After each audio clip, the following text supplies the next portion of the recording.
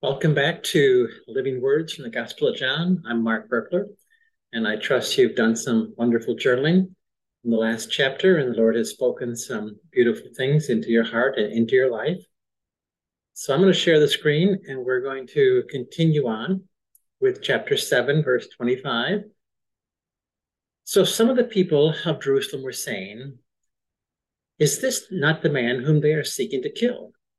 Look, he's speaking publicly, and they are saying nothing to him." The rulers do not really believe that he is the Christ, do they? Like maybe they do.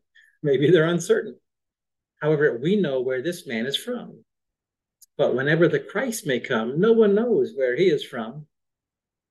Then Jesus cried out in the temple, teaching and saying, "You both know me, and you know where I am from.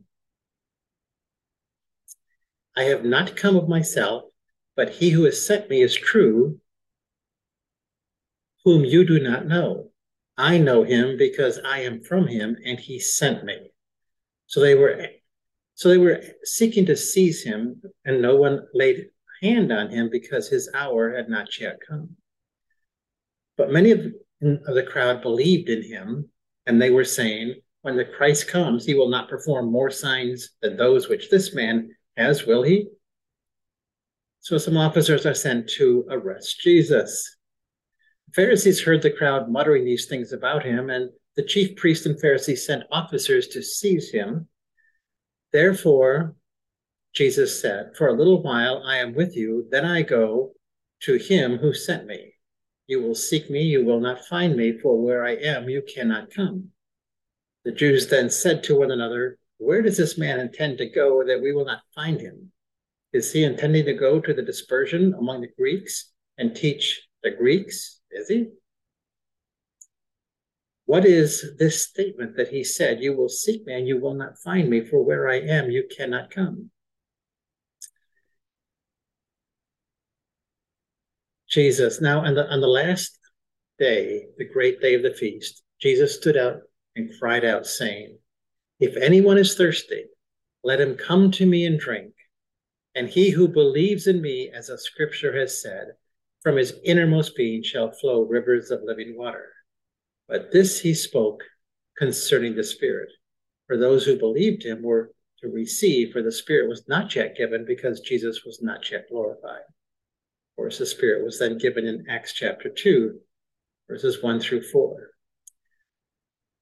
For those of you who follow me, you know that this is probably one of the key verses of my entire life. This is where God gave me a great revelation, because I couldn't define what my heart felt like, my spirit felt like, what God's voice within me felt like. People couldn't really define it for me in a way that was meaningful to me. And this verse defined it for me. This verse said, "Out of my innermost being shall flow rivers of living water." So there's a river that flows from the throne, flows into my heart. And when I tune to flow, I'm tuning to that river, and that river is the river of the Holy Spirit.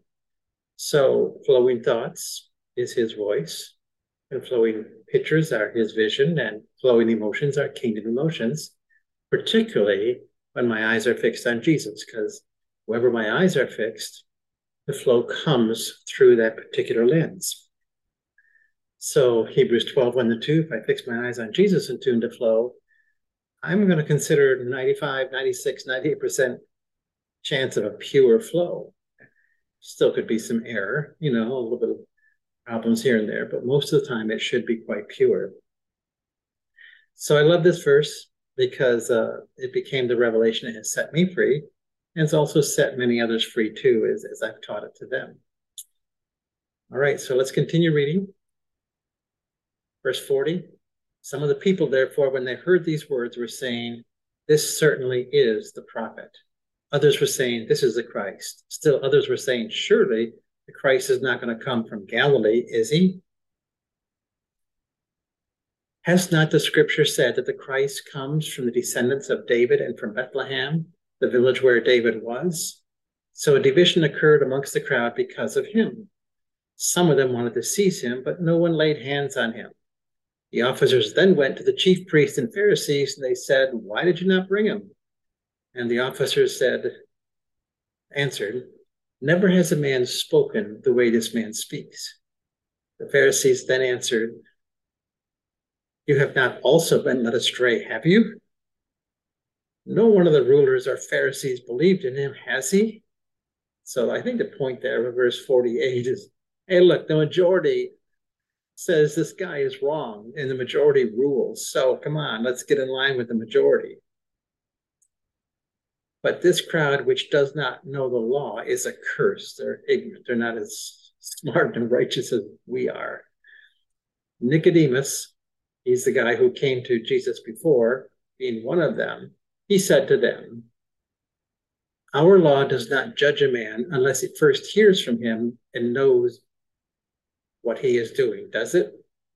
They answered him, "You are not also from Galilee, are you?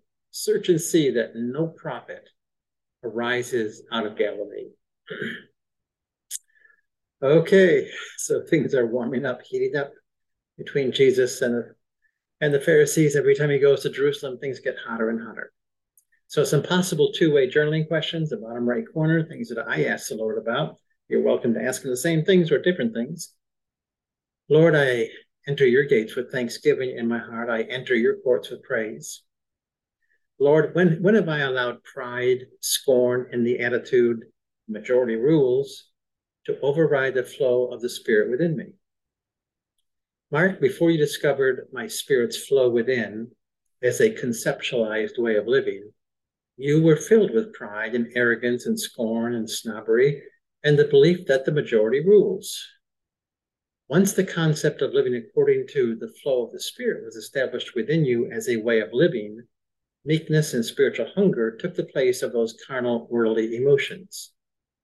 The transformation hinges on the discovery of life by the Spirit, or to put it in other words, put it in your words, living by flow. This truly changes everything. It makes the world an entirely different place to live in. It is switching from night to day, from self to spirit, from darkness to light. Everything changes. This is everyone's watershed moment. It's a turning point of one's life. So yes, it is a center of life, as you have believed and proclaimed for years and years. Continue proclaiming this truth. It is my truth for you to share with the world. Lord, have I allowed my misunderstanding of history or life to block revelation from you? Because they had some misunderstanding as to what city Jesus was born in, I guess. Yes, Mark, whenever you've lived out of your own reasoning rather than anointed reason, i.e., reason guided by the flow of my Spirit, you miss my revelation. You were taught to use your mind. I have taught you to present your mind to me so I can use your mind and grant revelation. You have made this switch, and now truth comes much clearer and more often to your heart and your mind. Continue receiving the mind of Christ. Lord, how am I to respond to those who resist the revelation of who you are? Mark, shake the dust off from your shoes and move on to discover those who are hungry for me. Give yourself to them. They are your sheep. Not everyone is your sheep. Give yourself to those who are hungry for what I have deposited within you. Well, that's really good counsel. Not everyone is my sheep. Not everyone's your sheep. Each one of us has a particular revelation, a particular gift to present to the world, to present to the body of Christ. And not everyone's ready to receive the gift that we have and gift that you have, because we're all on a path that gets brighter and brighter. So we don't try to force our gift on anyone. We offer it. You offer it. I offer it. People who are hungry, they'll pick up their ears and ask questions. I know when I'm on a plane, I'll ask people what they do, and they'll tell me. And then if they ask me what I do, I say, well, I teach people how to hear God's voice. And that's designed to elicit a response. Like, really? Oh, tell me about that. Or they'll turn away like, are you kidding me? Get away from me, So When it's obvious they have no interest, then I have no need to push and inject myself into their lives against their will, against their interest. But boy, when they're interested, we have a great conversation. I got a little wallet-sized card, 4 keys to hearing God's voice. I dig that out of my briefcase. I make sure to give them one of those, send them to our website before the plane ride is over. So we never have to force our gifts on anyone. We offer them. A person's at the right place, the right time, and hungry, they will say, more, please. And then you give them more. All right, Lord, thank you for living words from the Gospel of John. So do some journaling. Let the Lord speak to you. And then come back together. And let me just go ahead and share that screen one more time so we can look at what those questions were, just to review them for you, in case you want to ask these questions. Lord, when have I allowed pride and scorn and the attitude, hey, the majority rules, to override the flow of your Spirit within me?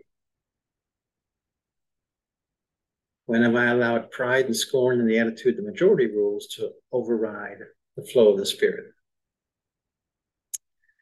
Question 2, Lord, have I allowed my misunderstanding of history or life to block revelation from you? Have I allowed my misunderstanding of history or life to block revelation from you? Lord, how am I to respond to those who resist the revelation of who you are? All right, so those are 3 possible questions, or any other question the Lord asks you to journal about right now. Go for it. And then when you're done journaling, receive revelation from God, we'll come back another day and we'll do another entry from the Gospel of John. Lord, thank you for what you speak. Amen. This is Mark Berkler, signing off.